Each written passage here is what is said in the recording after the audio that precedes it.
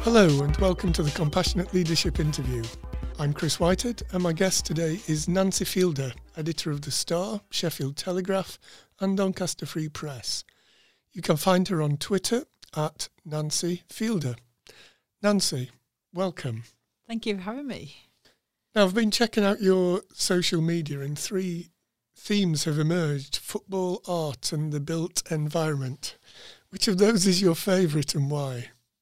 That is a very interesting question, and I'm not sure I've ever really analysed my own social media feeds. I love football. I am less involved in football. When I got children, I became less involved in football as they sort of take over everything, even though they're growing their own interest in sports now. I think probably as part of my job and as a very proud Sheffielder, the built environment is absolutely key to that, because of trying to protect what we've already got while acknowledging that we've got to make difficult choices to move forward, because the city really needs to move forward but has got a lot worth protecting. So I find that a very interesting balance, and every Sheffielder has an opinion on what the city looks like and what it should look like and what it used to look like, so that is always a good one. Now, it was Dan Hayes, the Star's business reporter, who nominated you for this podcast.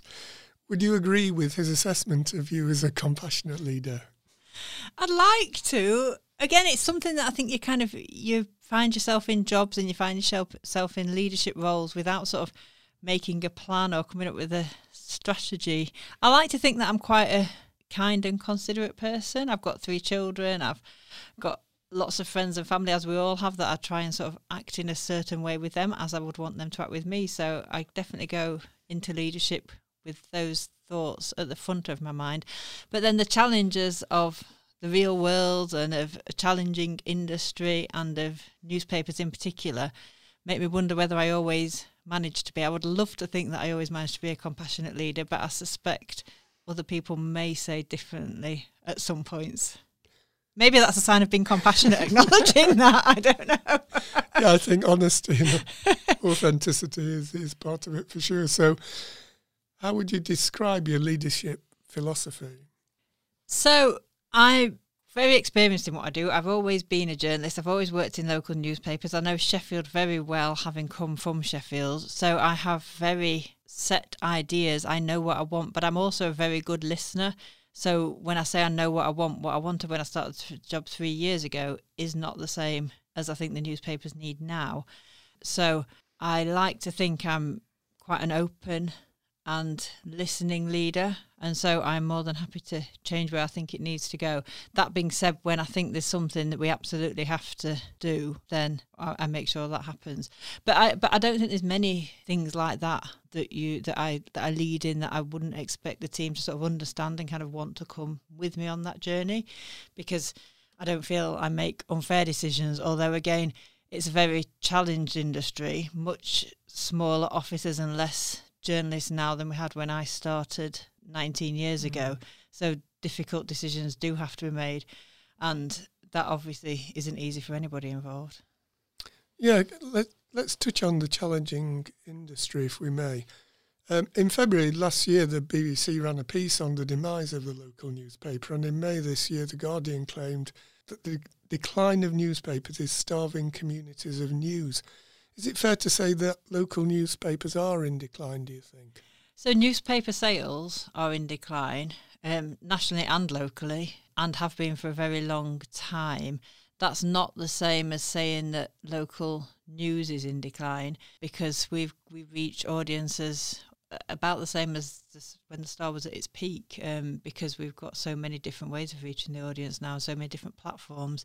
And we do that really, really well with a lot less staff. But the financial models are challenged for all. I'm not particularly talking about our newspapers, I'm talking about all newspapers. So the funding that has always gone with print is not quite the same in terms of advertising revenues. There's less people buying it, and people like to get their internet stories for free, or they're used to getting their internet stories free.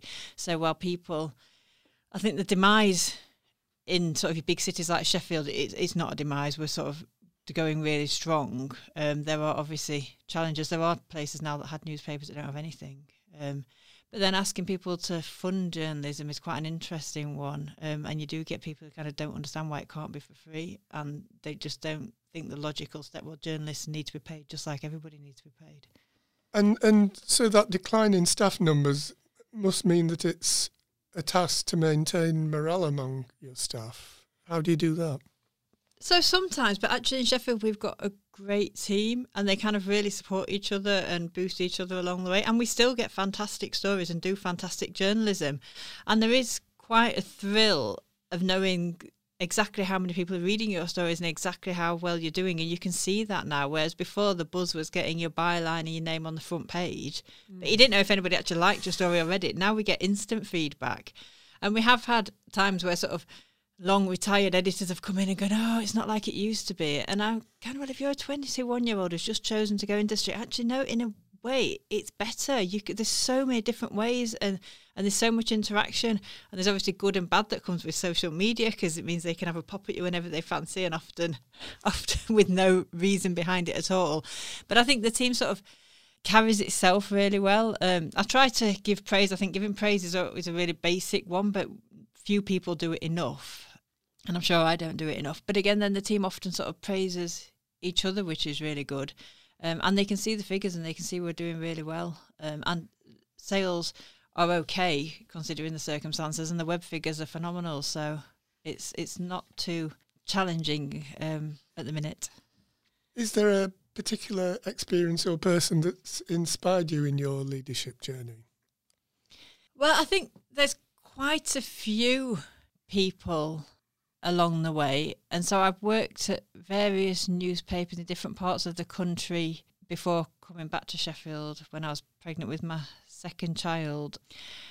And there's no one person that stands out, but I think what's nice, and maybe it's a team approach of newspapers, is that there's lots of people I can kind of still hear their advice ringing in my ears, and you can kind of attach it to a moment. And so there are so many people who fed into that. And I'm quite proud of that. It's quite funny because some things have changed over time, and you kind of like, oh, well, no, that advice, I can still hear it, but it's probably not quite right now, sort of 15 years later. But I think there's been lots of people who've helped me along the way and actually boosted my confidence and got me to the point where I am now. And they're probably not the sort of people who would recognise that they did that, because it's just sort of everyday acts of kindness or words of encouragement. And as I say, there's lots and lots of those. You're editor of 3 newspapers, which sounds quite a tall order. How do you look after yourself, physically and psychologically? I was talking to a friend about this at the weekend who's got 2 small children, and she said in her work environment, she's been in the same job from before she had children and is still in the same job now. And she said actually she gets a lot less stressed in work than other people in the office because her priorities have changed. And so she does her work, she finishes at a certain time, and that's it. And if you've got children, actually, and my children are a little bit older now, the youngest is 7, but I've got a 13-year-old and a 20-year-old. And they just, having children and being full on, they don't let you worry about things in the same way. You don't go home, and things might be worrying slightly, but it doesn't take over everything, because they don't want to sit down and hear about your day. They want to be off and doing things. And because I've always had children while I've been a journalist, I kind of feel I'm very good at putting things in compartments. And that's not to say that things don't worry me, but it doesn't go on and worry me. And then I'll come back the next morning and try and deal with it, or maybe let the worry back in. But I think I'm so busy balancing work and motherhood and friends and a husband and all those things that actually I think I learned at a very young age to sort of box things off, which I think is quite a good way of looking after yourself. In terms of me time, well, I kind of see the kids as me time, to be honest, and I'm not sure I do make enough couple time, but we work at that. Yeah. I suppose, well, I've got 3 children, so I know that kids are exercising themselves, but do you have any time for any exercise or yoga or whatever? No. And I used to go to the gym quite a lot.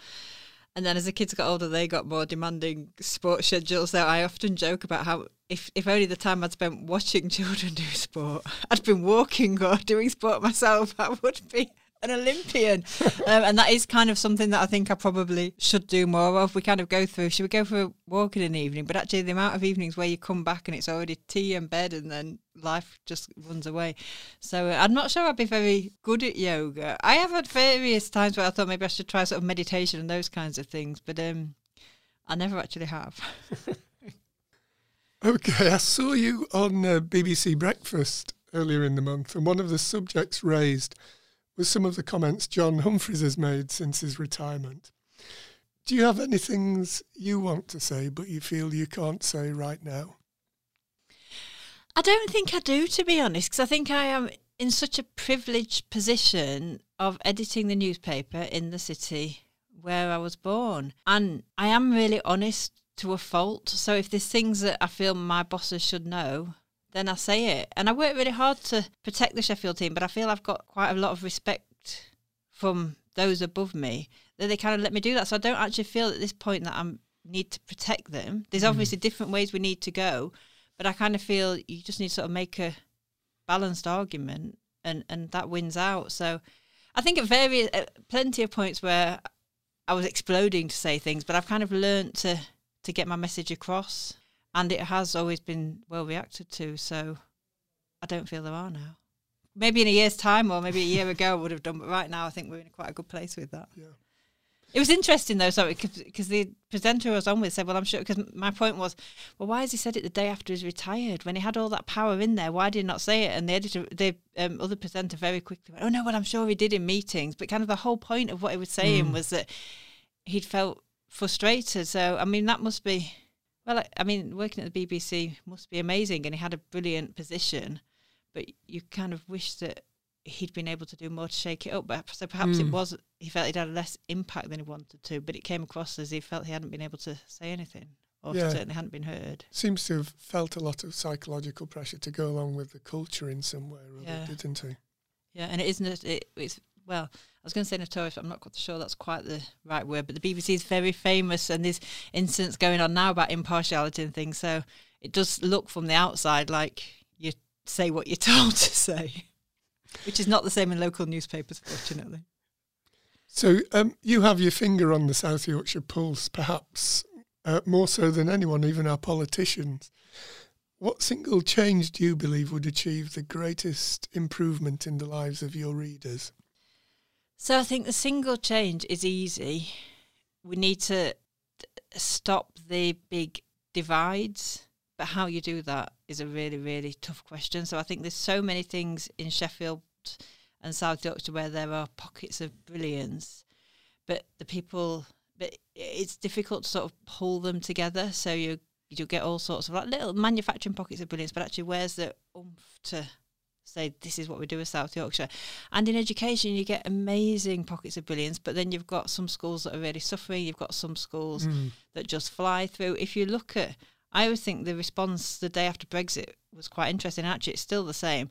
Half of Sheffield woke up and couldn't believe it. But if they'd spent 10 minutes in Parson Cross or Firth Park or Page Hall and just spoke to Sheffielders, then it wasn't quite such a shock. And that's what makes me really sad, that it's so divided. And then we talk a lot about promoting the city centre more. There's a lot of kids who never even come into town. And if the schools, we've sort of done events where we said, well, we can do this. And they're like, well, we literally can't afford the bus fare to get the kids into town. I kind of think that divide is enormous. And I think the whole of South Yorkshire could develop better if things were more equal. How we tackle that, or how we even open people's eyes, because we talk about it a lot, but I'm not sure we actually know what it means. How we open people's eyes to that and tackle it, I'm not sure, to be honest. Yeah. I had a friend from Upperthorpe, and he was in his late 30s, and he'd never been to the Peak District. Yeah. Well, a lot of people haven't. And yet there's people who go every weekend or after work, pop on the bike. And it's funny because my favourite park is Norfolk Park. And actually I quite like Firth Park as parks. But people never go. They're quite empty. Yet you go to Millhouses Park, you can't get anywhere near. And actually, do you know what I mean? I kind of think there is that people just don't explore beyond their immediate neighbourhood. I think one of my greatest blessings was the school that I went to, King Edward's, has a really random catchment area, almost no catchment area. And so I had two best friends. There was a group of us, two in Fulwood, one in Page Hall, one in Pittsmore. And actually, so we travelled. It was a nightmare for our parents because they were always dropping us off or trying to track down which part of the city we're in. But we kind of travelled, and it really gave us a gift of knowing that it didn't really matter which area of Sheffield you lived in. And actually, it's quite interesting because if you look at how they went on to achieve, it probably was reflected more of their neighbourhood than the school because we were in the same school. But so many schools they just don't step outside their neighbourhood. And I think that's actually really sad because you grow up and you've got a very blinkered opinion. You go into a job, and if it's a middle-class university, a middle-class job, you never really need to break outside that. And I find that's very sad in a city. That is a big city, but it's not so big that you can't visit different parks or go to different cafes or meet different people. Yeah, that's a great reflection. So, Nancy, you do quite a lot of work, I understand, around women and mentorship. Would you like to tell me a little bit more about that? Yeah, absolutely. So I'm the first woman to have ever edited a newspaper in Sheffield, which is an amazing thing, but also quite a sad reflection, I think. And I'm sure there's lots of places where they've never had a female editor. And so I really kind of feel it's a privileged position. I try and use that to reach out to younger women and kind of do well, if I've done it, what's stopping you doing it, or do you want to do it? And I've done an awful lot of work around that. We've looked at various mentorship schemes because I think there's some very senior women in the city who I know would love to get involved with that kind of thing. And in some ways you can use it to address some of the imbalances that we were talking about earlier in terms of across the city, because you don't necessarily get leaders that come from every area of the city. And obviously if you're a girl in certain areas of the city, it's even harder to break through. So I've done quite a lot around that. We did a Women in Sheffield awards for the first time this year on International Women's Day. And it was very much not a women in business celebration. It was just about celebrating women. So we had all sorts of different categories. And actually people loved it. We only did it quite small, low-key, because I just really wanted to do it and do it well. But I think we could do a much bigger one because there are so many amazing stories to celebrate. And what came out of that was a thing that often comes up with women in the workplace or women in life is a lack of confidence. And it still surprises me the amount of amazing women I know who've done amazing things and have this very sort of confident, outgoing public face, but actually when a job comes up they're still I'm not sure I'm ready for that, I'm not sure I can apply for that. And I see that in my own workplace, and so I work really hard to tell women just go for it. There is a sort of male attitude that just goes for it, and there's all the classic cliches about women apply 2 years after they're ready and men apply 2 years before. And I think that it's really important that sort of women in roles like mine do what they can to encourage. But also we do a lot of sort of discussion around this, and also I think it's really important that you don't have to be a chief executive or you don't have to be an editor. You know what, if you want to stay home and look after your children, well, that's probably the most important job. So I actually don't feel pressured by people or women who've achieved. Let's really support each other, because there is also you can get into a really difficult place with thinking that every child wants to grow up and get to the top of a tree. Maybe she doesn't. And actually I think we need to accept that that's fine. And I don't think we need to have the arguments about should your child be in childcare so much or should you be a stay-at-home mum. We just need to support women in their decisions. So I think there's loads and loads of work that still needs to be done around that. But there are some really good groups in Sheffield that are sort of looking at it and supporting it. And as usual, they're kind of just grassroots people who kind of get on and do an amazing job of supporting people. But I think one of the things I'm most proud of is seeing some young women who I'd like to think that along the way I've kind of been the one who's kind of gone, go on, you could do that, or why don't you just give it a try? Because I think it doesn't take much from somebody else to make you sort of question your lack of confidence and sort of force it through, and then it just follows, doesn't it? It grows as you grow. Yeah, that's terrific. And you do quite a bit of work in diversity as well. Where does that come from?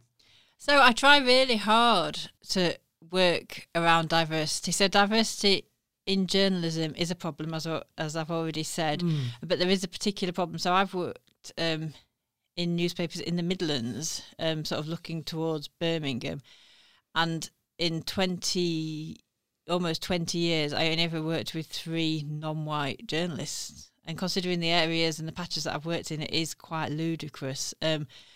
So I do work hard to sort of try and challenge that. And if you're writing about knife crime, you kind of want somebody who reflects the people that you're speaking to or can understand that you're often talking about young black or mixed race men, and you kind of need somebody to go out and understand. It's not about sort of feeling sympathetic or looking at the issues from top down. It's about trying to really understand communities.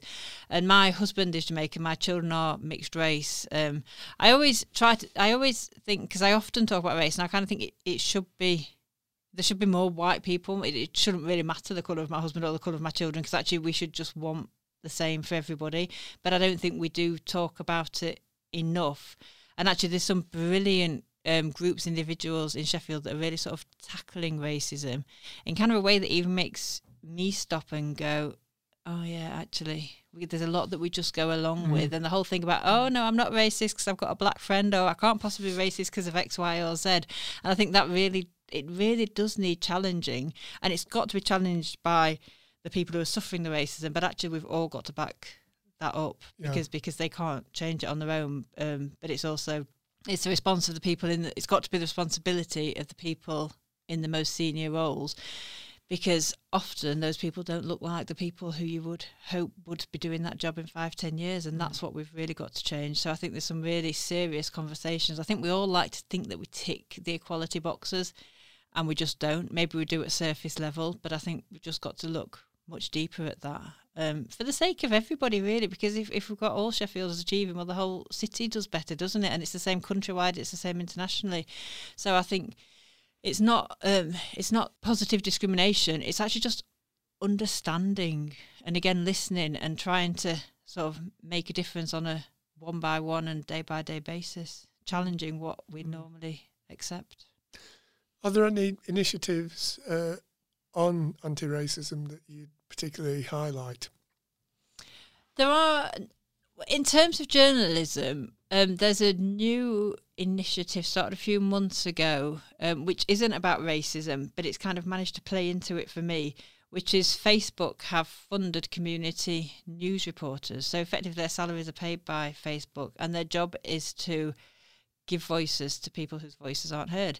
And now for me in Sheffield, that is ethnic minorities, all of them.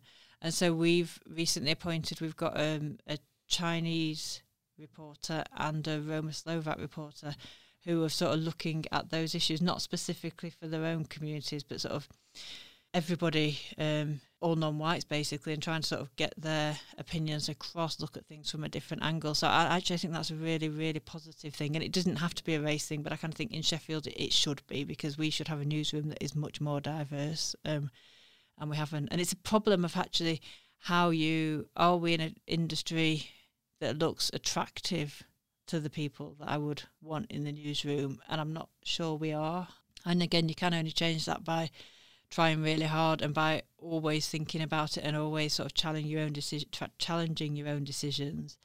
And it's hard work, and it's not going to change, but it's just not enough to throw your hands up and go, oh yeah, I've ticked a box, or we look all right on the forms. So I'm really pleased that we've managed to get these reporters in. And actually, in terms of, I think the Roma Slovak community is the most vilified in Sheffield, without a doubt. And it's really interesting that we're having this sort of process of self-discovery and of sort of trust. And actually, why would we want to talk to a journalist, even if you look like us and you sound like us? We're not quite sure what's the purpose behind it. So those are quite interesting self-discovery moments for her, as well as for us as a newspaper. And there were really tough calls as to what the Star readers think, and actually you have to be really careful not to sort of tell them what they should be thinking. I'm a really big believer, never tell them how to vote, just tell them they should vote and inform them as best you can. I know national papers are always one side or the other, but I kind of think we just stick up for Sheffield and give them the facts, and then they decide who can do that best for them. But when it comes to following specific communities, and actually your traditional Star readers are not from the Roma Slovak community, that is an interesting debate as to sort of where the balance lies. But I'm quite glad that it's quite fun that we're on that journey, and I'm really pleased that we are. But it brings up challenges all the time, but that's what we're there for. If we're not challenged, we're not doing our job properly. Brilliant. Do you have a book, podcast or video that you'd recommend to aspiring leaders? I'm afraid I'm not very good at looking at leadership in such a in such a direct way, in a way. And I think because of that, my advice would be just to read and listen as widely as you possibly can, which really I realise isn't very great advice because people are so busy. But I think pick up things that you wouldn't normally want to try and give them a go. And I think kind of, you know, when you turn the radio off because something comes on that you're not quite interested in, I think kind of leave it on, it would be my advice, and just try and be as open-minded to as many different ideas as you can. That's what it sounds very easy to sit here and say that, and I realise how busy everybody is. It's funny, we get quite a lot of books that get delivered into the office because they hope we're going to review them, and I try really hard just to pick up random ones. People go, oh, that one's been there for months, nobody wants to read that. But actually sometimes they're really good, but you don't get past the cover or you don't get past the back. So I think and there's so many different views on leadership, and I often think that sort of the less read books and the less rehearsed ones, because sometimes you can sit in management meetings and you can kind of tell the leadership books that they've read or that they're quoting, and then people go out and go, oh, he's obviously picked up that new bestseller. But I think I think it's really important to keep it wide. You don't want one book and then you've got the answer. You need to get a few. I think that sounds pretty sound advice to me, the whole idea of appreciating of that enabling you to appreciate a greater diversity of people as well, because you're going to encounter them in a leadership role, aren't you? Absolutely. If you've got a good team, you get people from all walks of life, don't you? So, and they're the ones who you get different challenges over the same subject. So you need lots of different input to keep you sane, really. So what attracted you to journalism in the first place? I'm not 100% sure about that. My grandma always used to say that even from when I was a really small child, it's what I wanted to do. And I don't remember ever wanting to do anything else. Going right through school, I loved writing. I'm quite naturally nosy. And I always say journalists are just trained, professional, nosy people. And I just don't remember ever wanting to do anything else. So when I applied to university, I applied to, I think you could apply to 6, I'm not sure if 6 or 8, so I did half journalism applications, which was really hard to get into, and half linguistics, because I love sort of the scientific side of language as well. And I got offers, and at that point the best places to study journalism were Sheffield and Preston for the University of Central Lancashire. And I didn't really want to stay in Sheffield because I'd grown up here. And I got a really good offer to do English linguistics at Edinburgh, and it did take my mum a very long time to forgive me turning down Edinburgh to go to Preston Poly. Well, it wasn't a poly at that stage, but it was sort of the former Preston Poly. But actually, I loved doing that and I really enjoyed it, and I made some great friends, and it's obviously stood me in good stead. Interestingly now, because, well, I got a grant, only a small grant, but I was one of the last few to get a grant, and now my advice is completely different. I'm not journalism suffers because we all look the same and because we've all got very similar backgrounds. We've been to university, it's still very male dominated, and there's hardly any diversity in terms of race, in terms of age and things. Women drop out quite quickly after having children because it's quite a difficult industry to stay in. There's not many who stay full time and not many who stay actually part time after they've had children. So I kind of think I don't advise that everybody goes to university. And actually, in terms of debt, I definitely wouldn't advise it because you get 3 years worth of debt, whereas actually you can go to Sheffield College, you get the same professional qualifications and come out in 9 months with less debt. So it's all to do with the professional accreditation. So it's a National Council for Training for Journalists which accredit courses, and there are so many, this is the same for so many professions, but there's so many courses out there that kind of say they train you in journalism and media, and you come out and you haven't actually got anything. You've just got a degree and a lot of debt, and you haven't got any of the things that we look for on your CV, so you wouldn't even get a chance of an interview, which I find is really sad. But yeah, back to the question, I love it, and I sort of struggle. It's funny because I'm 43, and sometimes I think, well, what is my next job? Because I just love this job, and I know I can't be doing this for the next 30 years, but I've done it for 3 years. But I kind of think I'm just so happy, and I feel I can make a difference, and I feel I'm quite good at leading my team, and they're all successful, and you can kind of use it as a position to encourage people to go on and to stretch themselves. But also, I feel I can do good for my city, and we try and do sort of a lot about pride in Sheffield and about a lot of positivity, and I get access to amazing places and people and things that you wouldn't really dream of right in my hometown. So I kind of feel like I'm very, very settled in my job. You don't get many people who's happy in their job. I think you're doing a great job. I think the Star, is is a very celebratory newspaper, in stark contrast to some of the kind of national newspapers even. Okay, you're inevitably going to get bad news stories, but actually I think you do a great job at also celebrating the city. Yeah. Thank you. We do work really hard at that. I'm a big believer you don't want to pick up the paper for the place you've chosen to live and feel rubbish about it. So, and there's a lot to celebrate, let's be honest. There is. It's a great place to live. It is. If you could go back 20 years in your career, what advice would you give yourself? I've been very driven to achieve as a journalist, and part of me wonders if I should have been less driven and less focused. So I've always worked full time, and so I think sometimes you look back and think, should I have had more time at home with the children? I started work back full time when I had a very small baby. With the second two, I took the full year's maternity leave, but because I wasn't working before my first job, and I was very determined to get in a role. Within a local newspaper, so I went back very early. So I kind of think that some of my advice might have been sort of take more time and take things a bit more slowly.